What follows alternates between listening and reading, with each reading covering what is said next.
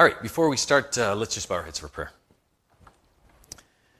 Heavenly Father, we come before you open with all of our baggage, with all of our insecurities, with all of the things that we find comfortable in our Christian walk.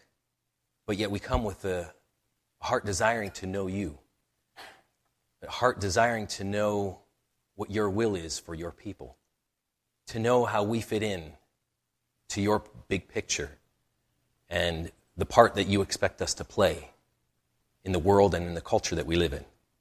So teach us this morning hour, oh Father, that we may be transformed and that we may be set apart and that we may be who you want us to be. And we pray this in the wonderful and precious name of Jesus Christ. Amen. All right, hopefully this all works. One of the natural things that happens with movements, with organizations, with groups, with churches and denominations in general is that the longer they're in place, they tend to develop their own language, a language that only they understand. And sometimes, though, over time, as enough time goes on, what was a commonly understood language becomes a little bit misunderstood, or things have been passed on from generation to generation with the expectation that the understanding or meaning stays the same. But because, and I love the way that Brother Scott brought it out yesterday, but because it's based upon things being caught and not taught, then what happens over time is there becomes a lot of things that we take for granted or assumptions that we make that we all understand. And that's kind of, in many ways, I believe what we see in this topic. I think if we asked or took a poll of what it means to be set apart, we would throw in other terms like, well, it means to be separate, it means to be peculiar, other Christianese or biblical words that we would use to describe it. But if we really actually begin to narrow down what that definition was and ask different people, we'd find out that there's this huge range of ideas, of opinions, of traditions, of practices with each one of those things. Because we've caught those things depending on where we grew up, the family we come from, the culture we started in, the church we grew up in, or that we're in now. That those things have been caught, but not necessarily taught. And so it's important for us to take a look at what Scripture tells us about what it means to be set apart, about who sets us apart, how we are set apart, why we are set apart. If we don't understand those things, then it really becomes nebulous what it means to be, quote-unquote, set apart. Again, I'll wait for slowly people are kicking in, just kind of like this morning, which, to me, the fact that there takes a little bit of a time lag before people get it means that we haven't done a really great job on teaching what it means to be set apart. It means that there's a wide range of ideas of what it means to be set apart.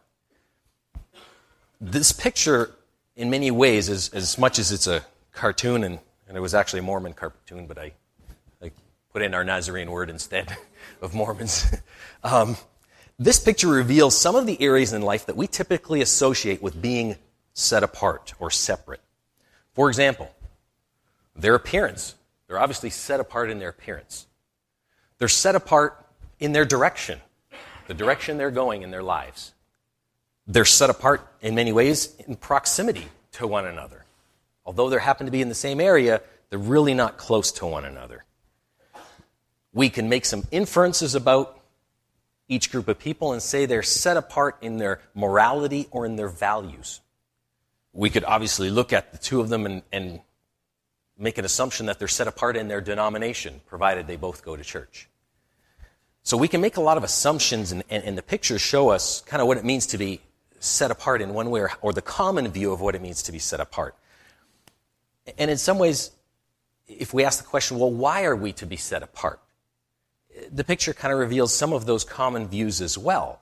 You know, we're set apart from the world because we don't want to become like that. We want to stay like this. We need to be set apart from the world because we want to be a light to them. We want to be set apart from the world or from those that are not like us because, well, we have children and we want to make sure that they're not being influenced by those things. But in any of those scenarios of why we are set apart from those groups of people, most of the reasons, if we think about it and if we're honest with ourselves, are it's all about us. We're set apart because we don't want to be influenced. We want to set apart because we don't want our children to be influenced. Even we want to set apart because we want to be a light to them. It's about us being a light to them. Is we've made the set apart being about us instead of setting apart because of Him and because of God. So is this what God intended? Is this what God purposed when He said you are to be set apart from others? Is this what it means to be set apart? In our appearance. Apostle Peter says that let our adorning not be that which is the outward adorning of plaiting of the hair and wearing of jewelry and all of these outward things, but let it be the inward man of our heart. So we tend to kind of focus on the first part of it and say, and there's other denominations that focus on the first part of it. Don't let it be all of these things. And make sure that we're in a uniform dress code. And there's obviously a clear biblical component to that. That we should focus on our inward character more than our outward appearance. But what is Apostle Peter talking about? What is he referring to? He's saying that women's true beauty doesn't come from what you see, but comes from the inside. And that's what we should be looking for. That's what we should be exhibiting to others. That's what needs to come preeminent or above. And this, in many ways, is the same thing that Samuel was chastised for when he went to anoint the second king of Israel. He went looking and saying, Eliab he's big, he's strong, he's powerful. Look at his outward appearance. This must be the next king. To which God said, no. You missed the point. Because it's not about a stature. It's not about the muscles. It's not about the looks. It's about the character of the heart that sets us apart. And are there some dangers or some cautions of overemphasizing or focusing primarily or a lot on this being set apart in our outward appearance? Where can that lead to? What can it tend to? We may judge or look less favorably anyhow upon those that aren't looking like us because we've put an emphasis on that. So if you don't look like us, then maybe you're not as set apart as I am. I'm more set apart than you are. And that then often creates cliques or groups, even within a subgroup within a larger group, right? We almost create a 3H club. Those that are humble, holy, and just somehow more honorable than others. So we have this special set-apart group that's like this. And it often creates then separation from others, right? What happened to Apostle Peter when he was in Galatia? And Apostle Paul came to visit him. Well, he had separated himself with the Jews and looked like the Jews and hung around with the Jews and did the Jewish things because he was afraid of his reputation. And he had to be chastised for focusing on that outward things instead of focusing on the inward things that make us all common. And that's where Apostle Paul, in writing to Corinthians, makes that point. Where do we look after the things that are the outward appearance? If they are Christ's and we are Christ, then we are one.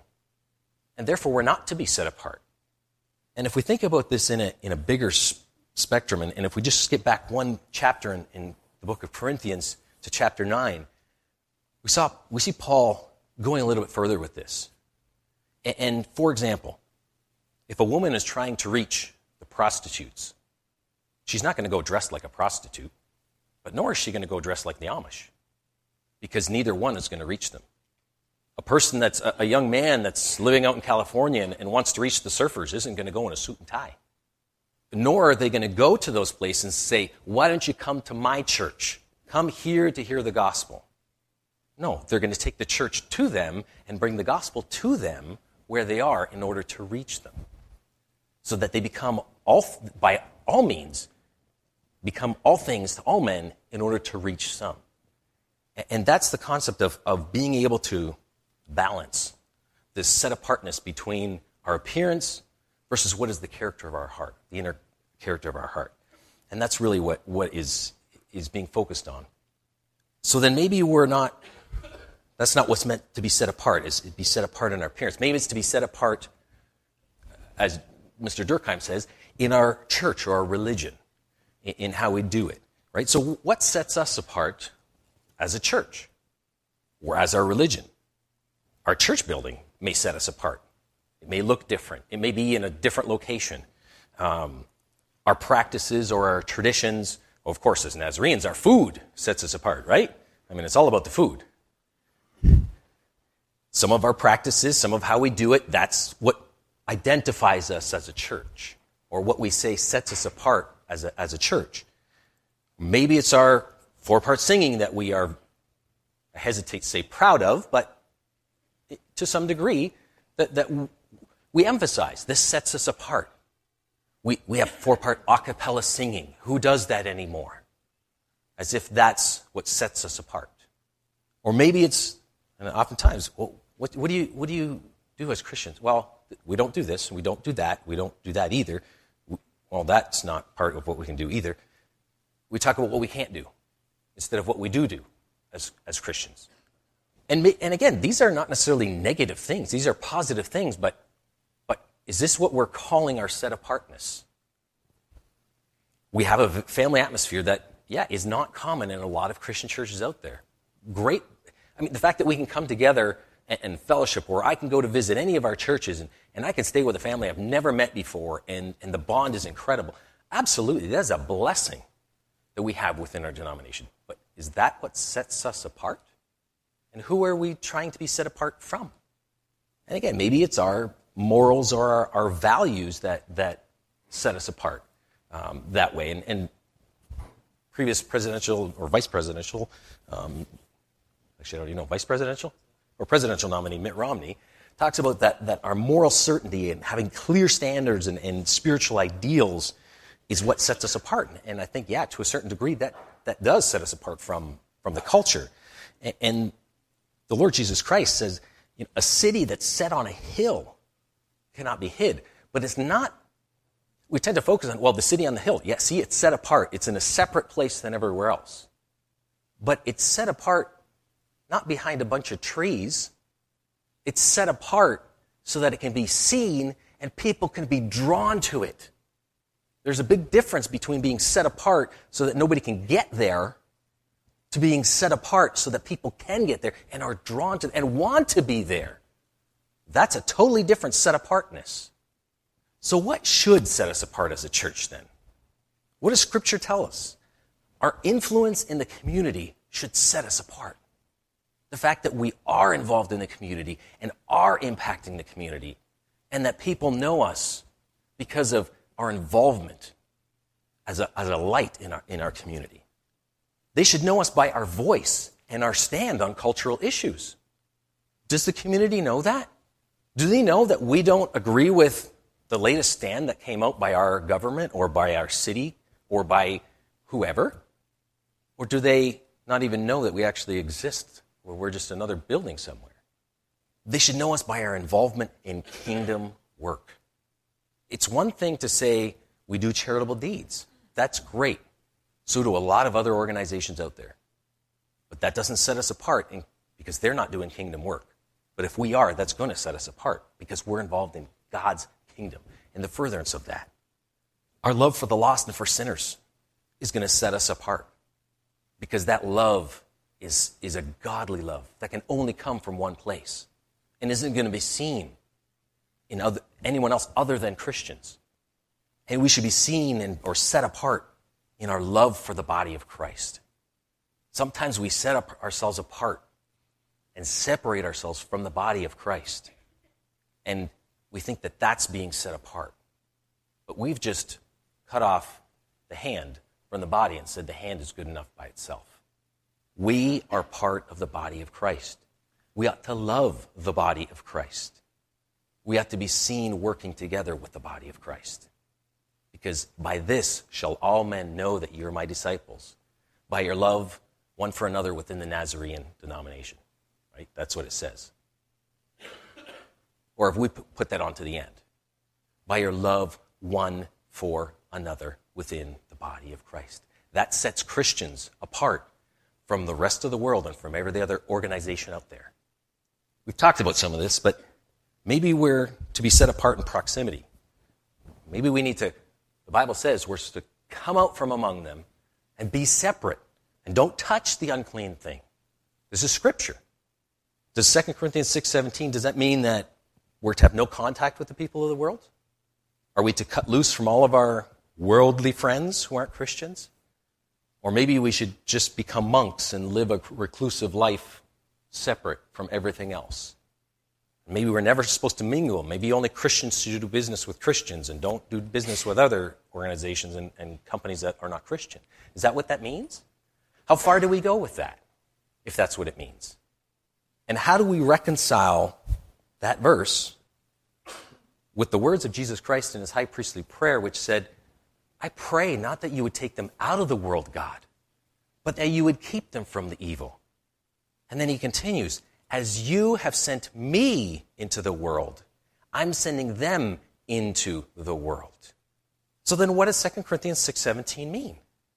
Well, we need to find out what the wherefore is therefore by looking at this verse in proximity to the other verses that are there.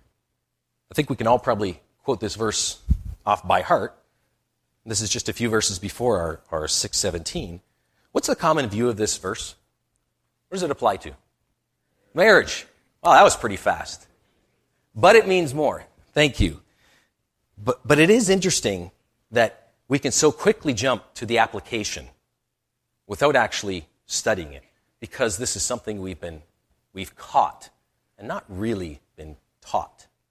And that's a big distinction between those. What's at the end of this sentence, or at the end of this phrase, I should say? It's a colon, right? That means there's more to come. He's going to now begin to explain what he means by being unequally yoked with unbelievers. And so the next phrases are going to be his explanation, one after the other, of what it means to be unequally yoked with unbelievers. And obviously the concept of this unequally yoked means there's a big dissimilarity. When I Googled the term unequally yoked just for images, and there were some images from, I don't know, India or somewhere, where you had a donkey yoked with a camel. Pretty obviously unequally yoked, because there's a huge dissimilarity between the two of them. They're getting it to work, but not very well. But it's implying that there's this big dissimilarity between two groups in that way. But that doesn't necessarily mean or imply that there can be no connection between those two things. And so, what does he mean by unbelievers? Is this a group of people, or is this something behind the group of people? So let's look at each one of these terms. For what fellowship hath righteousness with unrighteousness? The word fellowship in the Greek means to share or to participate. And then unrighteousness is those things that are illegal, that are violations of the law, that is really wickedness. So not sharing and participating in those things that are illegal and violations of God's law or violations of the moral law of the land. And then he goes further, not just to share, we're not to share or to participate in those violations and illegal things. We're not to have communion or partnership is the word in the Greek. Not to have partnership with those things that are shady or destitute of light, translated darkness. Paul continues to say, we're not to have concord with Belial. Belial being, obviously, Satan. We're not to have agreement, or the word infers harmony of mind. There should be no harmony of mind with Satan. It's that obvious. And Paul's great at painting these word pictures. Nor part with infidels. Part, not having a portion or a province. And the Jews would understand this. When they came into the promised land, you were not to have any You were to take over and not allow any of them to remain. That was your portion. They should not have a portion with you, these outsiders. But the infidels are those that are not just sinners or those that are not yet believing. These are those that are disbelieving, that are against believing in Christ. And then what agreement has the temple of God with idols? Focusing on our worship. That we should have, and the word agreement literally means to deposition or to lay down in front of, as if in worship. To not lay down in worship in front of idols, or those things that obviously are an image for worship or that we have exalted above God. So these verses are not telling us to come out from people so much as from ideology and worldviews and systems of belief that are out there.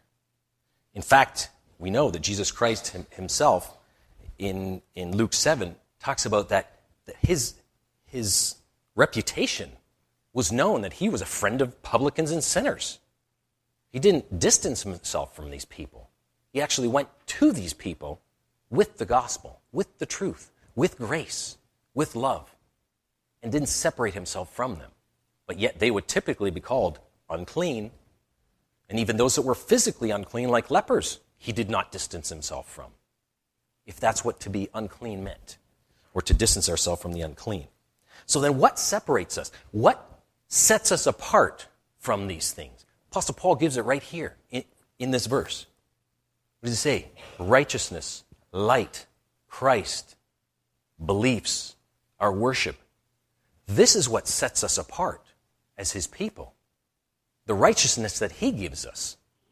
The light that he has put in us. Christ that dwells in us by his Holy Spirit. The beliefs that we have and the worship that we do. This is what Paul is saying. This is what separates you. Because you are these things, you need to come out from unrighteousness, from darkness, from Belial, from those that are disbelieving, from idols. Come out from these things and be separate. And don't touch those things because those are unclean. So then maybe we're to be set apart because we're just peculiar. Because in many ways we are peculiar, depending which definition you use. We're more peculiar than other things. But when Apostle Peter in 1 Peter 2:9 says, "But ye are a chosen generation, a royal priesthood, and holy nation, a peculiar people." What do these terms actually mean? Again, it's one of those things that we think we know it, but we really actually haven't ever studied it or been taught it. And when we do, it's fascinating what Peter was trying to teach us about being set apart and being peculiar. The word chosen means to be selected, to be the favorite. And generation means offspring. Who up until this point in in the teachings, who was the favorite offspring of God? Jews. Do you realize what Peter's saying here to those that were Jews and to Gentiles? You as Christians have now become the favorite selected offspring of God. That's awesome. That's incredible. That sets us apart, that we have been purchased by God in that sense. And you're a royal priesthood. In Jewish history, can you recall of anyone that was a priest and a king at the same time? Prior to the kingship, Melchizedek was the only one who was then referred to as the pre-incarnate Christ. Aside from that, did that ever happen? No. Because kings didn't come from priest's line and priests didn't come from king's line. God made them distinctly separate and set apart. However, as Christians, we have now been brought together. And we are now kings and priests. As a matter of fact, Apostle Paul in Romans 1:6, God hath made us kings and priests unto himself. And even back in Exodus, we see an allusion to that in Moses where he says, "You shall be unto me a kingdom of priests." This is special. This sets us apart from everything else in history, in God's story. We are a royal priesthood, kings and priests together. You're also a holy nation. You're sacred, you're pure, you're consecrated. But the word nation is not referring to the nation of Israel. The word nation actually refers to a foreign, non-Jewish tribe. God is saying, you're not just the holy nation that I said back in Exodus 19, in the same verse where it says the kingdom of priests, it also says in holy nation, because Apostle Peter was referring to that text in Exodus 19. But he's saying, not just are you a holy nation of Jews, you are now a holy nation separate from Jews, set apart from Jews, because you are my special people. They have rejected me, you have not. That sets us apart. And peculiar people. Peculiar doesn't mean weird. It doesn't mean anything. You are purchased. Peculiar is a purchased possession. God has bought us, and we are his. Throughout the New Testament, the apostles always referred to themselves as servants or slaves of Christ, because he bought us by his precious blood. That's what sets us apart. But why are we to be set apart? If that's us, and God says even in Psalms that the Lord has set apart the godly unto himself. If that's what set apart is, why? Why does he set us apart that way? The verse goes on, to show forth, to publish, to celebrate the praises, the virtue, the valor, the excellence of Jesus Christ. To celebrate and praise and show forth Jesus Christ, who called us out of darkness, out of that shadiness, out of that destitute of light position, into his marvelous, that which can be stood at in awe and wonder. Much like that star of Bethlehem that they saw and just could do nothing else but stand in awe and wonder of what is this? That light is what draws us. So if we summarize what it means to be set apart, who sets us apart? We're set apart by God. God sets us apart. We don't set ourselves apart, at least not scripturally. God sets us apart because we have been purchased by him. And then why are we set apart? We're set apart for God. God sets us apart for himself. That's what Psalm 4 just said. And in what ways does he call us to be set apart? We've already talked about the first one. We are his possession. So we're set apart that way. We're also set apart in the practice, in how we live our lives as Christians. Third, we're also set apart in what we say, our profession. And fourthly, we're set apart in what we live for, our purpose. Those are the four areas that I could come up with that started with P, that Scripture talks about why we're set apart and how we're set apart and why we're set apart. So let's take an example of that, because I believe we have been set apart as Christians today for spiritual warfare. David, little David with the story of Goliath. David was God's chosen, his anointed, his purchased, his possession. His life was characterized by faith, courage, and obedience. That was the practice of his life. The Psalms are filled with not just his professions of praise and professions of and confessions, but he was a voice of truth in a world that was full of lies. He was constantly pointing to God. That was his profession. And if we look at his purpose, it was to confront the enemy, to further the kingdom, and to lay a foundation for future generations. And is that not our same purpose today? To confront the enemy, to further the kingdom, and to lay a foundation for future generations. But unlike David, we're not just facing one giant. It's not just one physical giant. We're facing many giants. In Ephesians, Paul says that we don't wrestle against flesh and blood, but against principalities and powers and rulers of darkness and spiritual wickedness. But what are those? What are those things that we're fighting against? We look at it within our culture. The lies and the deception that our culture is bombarding us with are incredible.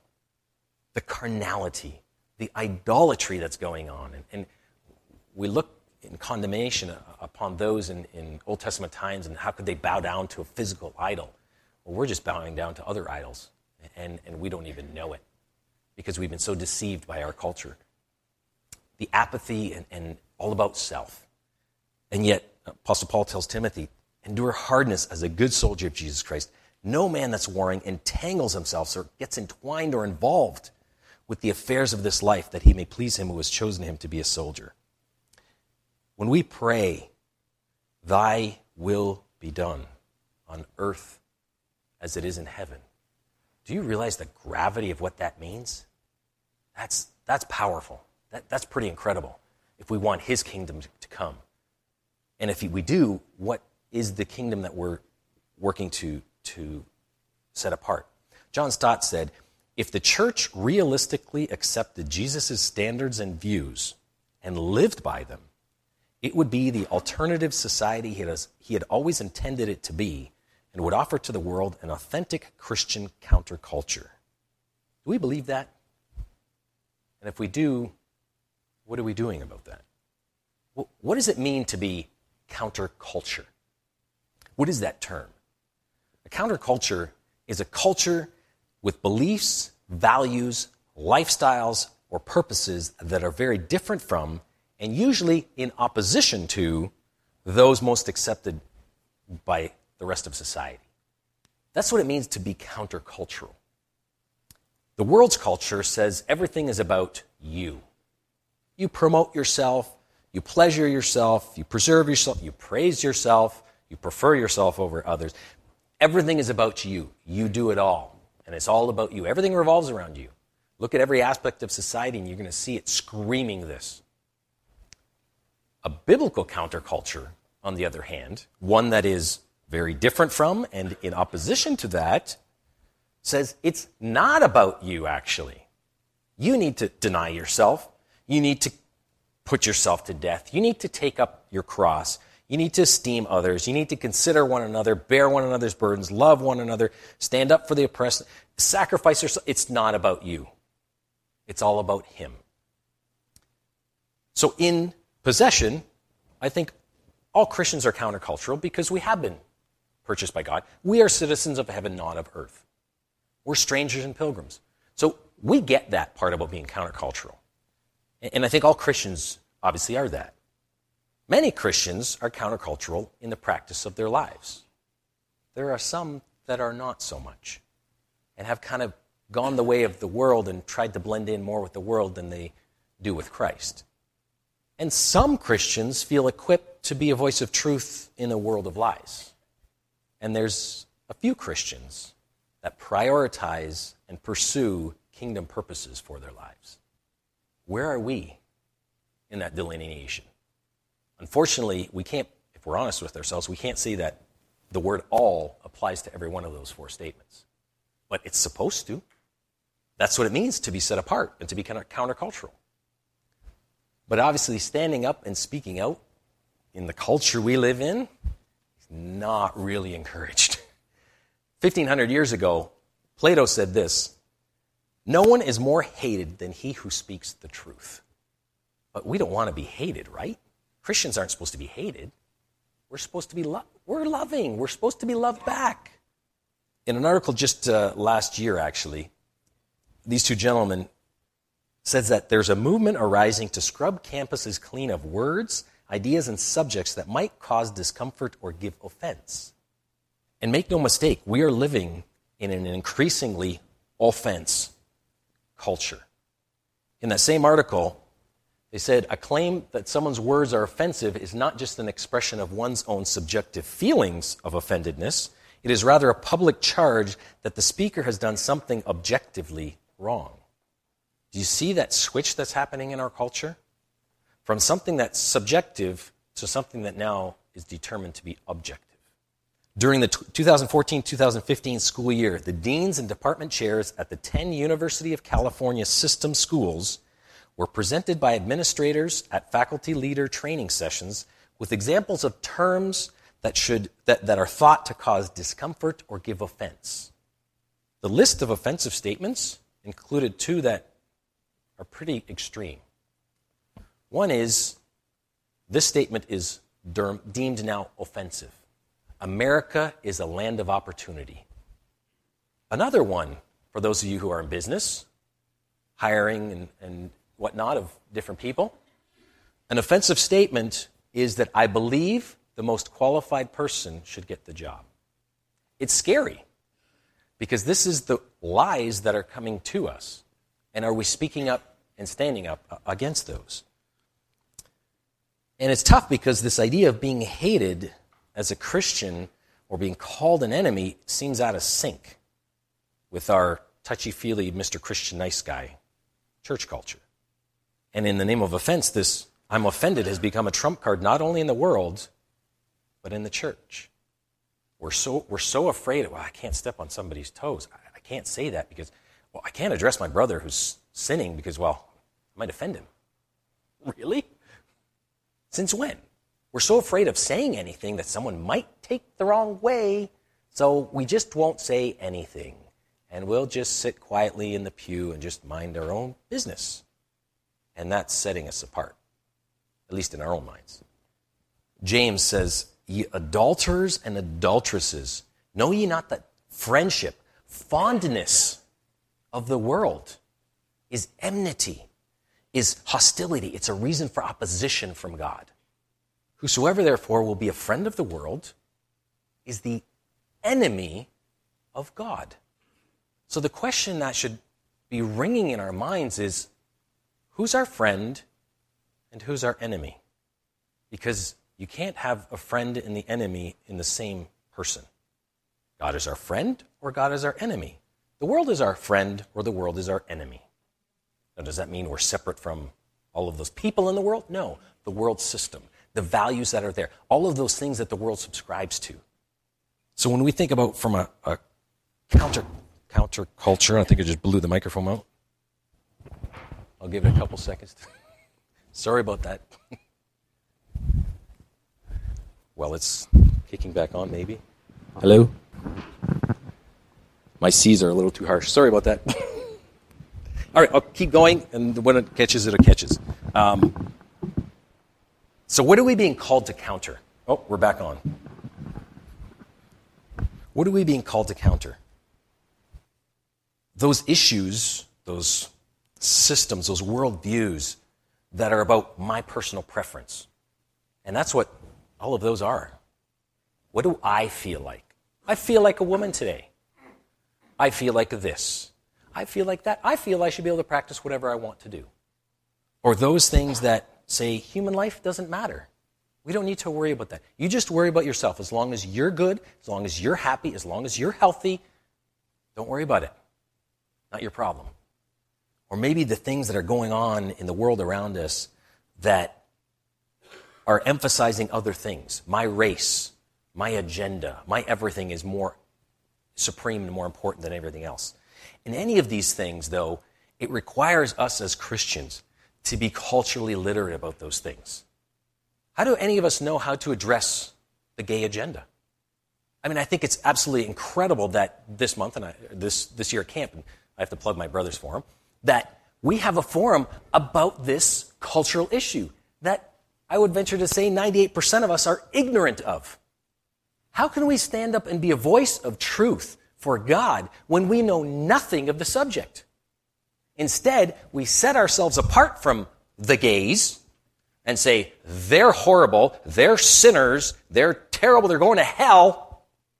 Well, we sit in our comfortable pews saying we're set apart from them. That's not being set apart. That's not being separate either. That's being arrogant, and that's being prideful, and it's certainly not being Christ-like. But again, not just being culturally literate. There's a lot of Christians out there that want to be so culturally literate that they forget it's important to be biblically literate at the same time. And so they get all chummy with all the world and change and adapt Scripture because God is an all-loving God, and we just have to love these people and accept them as they are. No, that's not what Scripture says. So it's this balance between culturally literate and biblically literate at the same time. That's what's going to set us apart. That's what's going to give us a counterculture to the world. And we have to do it consistently, compassionately, and courageously. Mordecai said to Esther, don't think yourself that you're going to be safe in the king's palace and escape more than all of the rest of your Jews. For if you keep silent at this time, relief and deliverance will come from somewhere else. Who knows if you didn't come to the kingdom for such a time as this? God has put us here for a purpose. The purpose is for such a time as this. We're here living in this culture, in this time, in these issues, so that we can speak to them with the voice of God. But we can't do it when we're set apart from everything and not involved in those things. Oh, maybe our volume isn't going to work. World by rampant immorality. 130,000 babies were aborted today. Sex trafficking, a $58 billion industry worldwide. Some cultures abusing distinctions between male and female, other cultures ignoring distinctions between male and female. Over 1 billion people live and die in desperate poverty.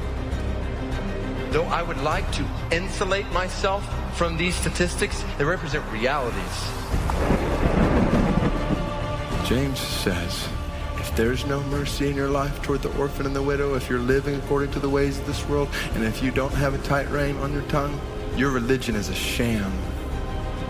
It's worthless. We must speak clearly and biblically and boldly on these things. A global, God-exalting, passionate idealism is exactly what is needed in the Church of Christ today.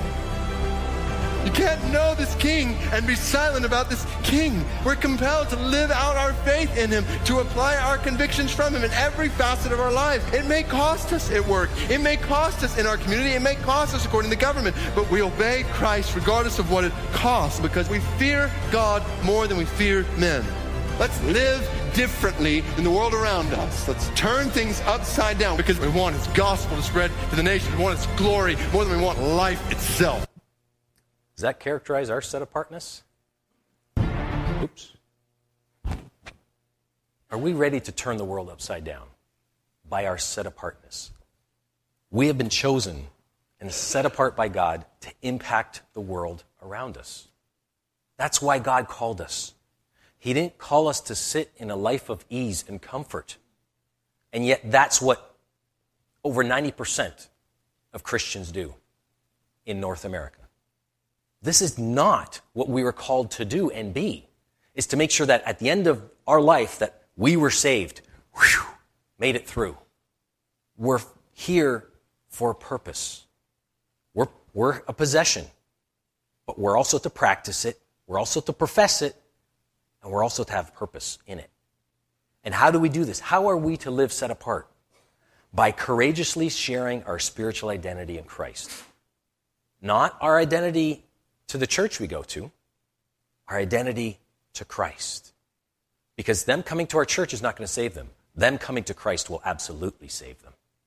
By living countercultural to the culture that's around us. And that's in so many ways. And that's going to be distinct for every single one of us because we each live in a different community. We work in different environments. We have different friends. We are involved with different people. So we live counterculturally differently and individually, and we should be, by standing up and speaking truth to the deceits and the lies of a secular worldview. This is real tough. I think this is one of the toughest areas, is to be able to stand up and speak truth. Because everything in our society is all about the suppression of truth. You can't tell me that I'm not feeling like a woman today. You can't tell me that I can't live this way. You can't tell me that. Everything is about suppressing the truth. And so it requires an extra measure of God's grace and the power of His Spirit and our humility and willingness to listen to that, to stand up and speak truth. By prioritizing our lives around the furtherance of God's kingdom. Prioritizing. This is the most important. Not your career, not your job, not your education, not your whatever it is. It has to be around the furtherance of God's kingdom. If that isn't the primary focus of our lives, then why are we Christians? We are here to make disciples, primarily, above all. If we're not spreading the gospel, then God just call us home. Because it's not just about me. It's about the lost. It's about furthering the kingdom of God. And then by getting involved in alleviating injustice in the world in the name of Christ. It's easy to try to alleviate justice in the world by signing a check to somewhere. Whatever our causes, great causes. And we say it's in the name of Christ, but it's a real nice way to keep our hands clean. I don't have to get too involved. I can just support this cause, and I can support this cause, and I can support this cause, but I really don't roll up my sleeves and get down and dirty and interact with the people. I'm not sharing that it's from God. I'm trusting that someone's going to, down the line, going to tell them that wherever I sent my money to, especially if it's a Christian organization. But do I really get personally involved in alleviating injustice? There's a family in Canada, just from the Toronto area, that each one of their kids is involved in a different thing because that's the worldview, the biblical worldview they instilled in their children. One started an organization to fight pornography. Another child started an organization to fight sex trafficking. Another child started another organization that works at fighting abortion. That's amazing that they have instilled in their children what it means to be set apart in the culture that they live in. But what are we involved in? Personally, collectively as a group of people, and as a denomination. What has set us apart? Or are we set apart? I like that thing that was shown at the missionary day, at the end of the missionary presentation, about going all out, because that's what it is. We're told to go into the world and preach the gospel. I read a phrase just to end with. Church begins when the service ends. You get that? Church begins when the service ends. We sometimes think church is about the service. And we all come and we all worship. And we all came to Eastern Camp and we spent a week here. But true commitment to decisions, which we talked about in our classes today, is what are you going to do when you get back home and start to live in the world? Are you going to be set apart? Truly set apart. Not the way you were before camp, the way that God asks you to be set apart. It's a challenge each of us have to take and reflect upon and pray about and open ourselves up to God saying, what are the issues? Why have you placed me here? Because I want to do your work here. I want to further your kingdom. I want to be the voice of truth in a world of lies. I want to live in a way that is set apart, not for me, but is set apart for you so that others see you, not me. So thank you for your time. And hopefully this gives you enough time to get to where you need to go. Actually, I guess what time do we have to end, if there's any questions? But 11, okay, that's fine. We'll give you extra time to get to choir, because I know choir doesn't appreciate when it's late.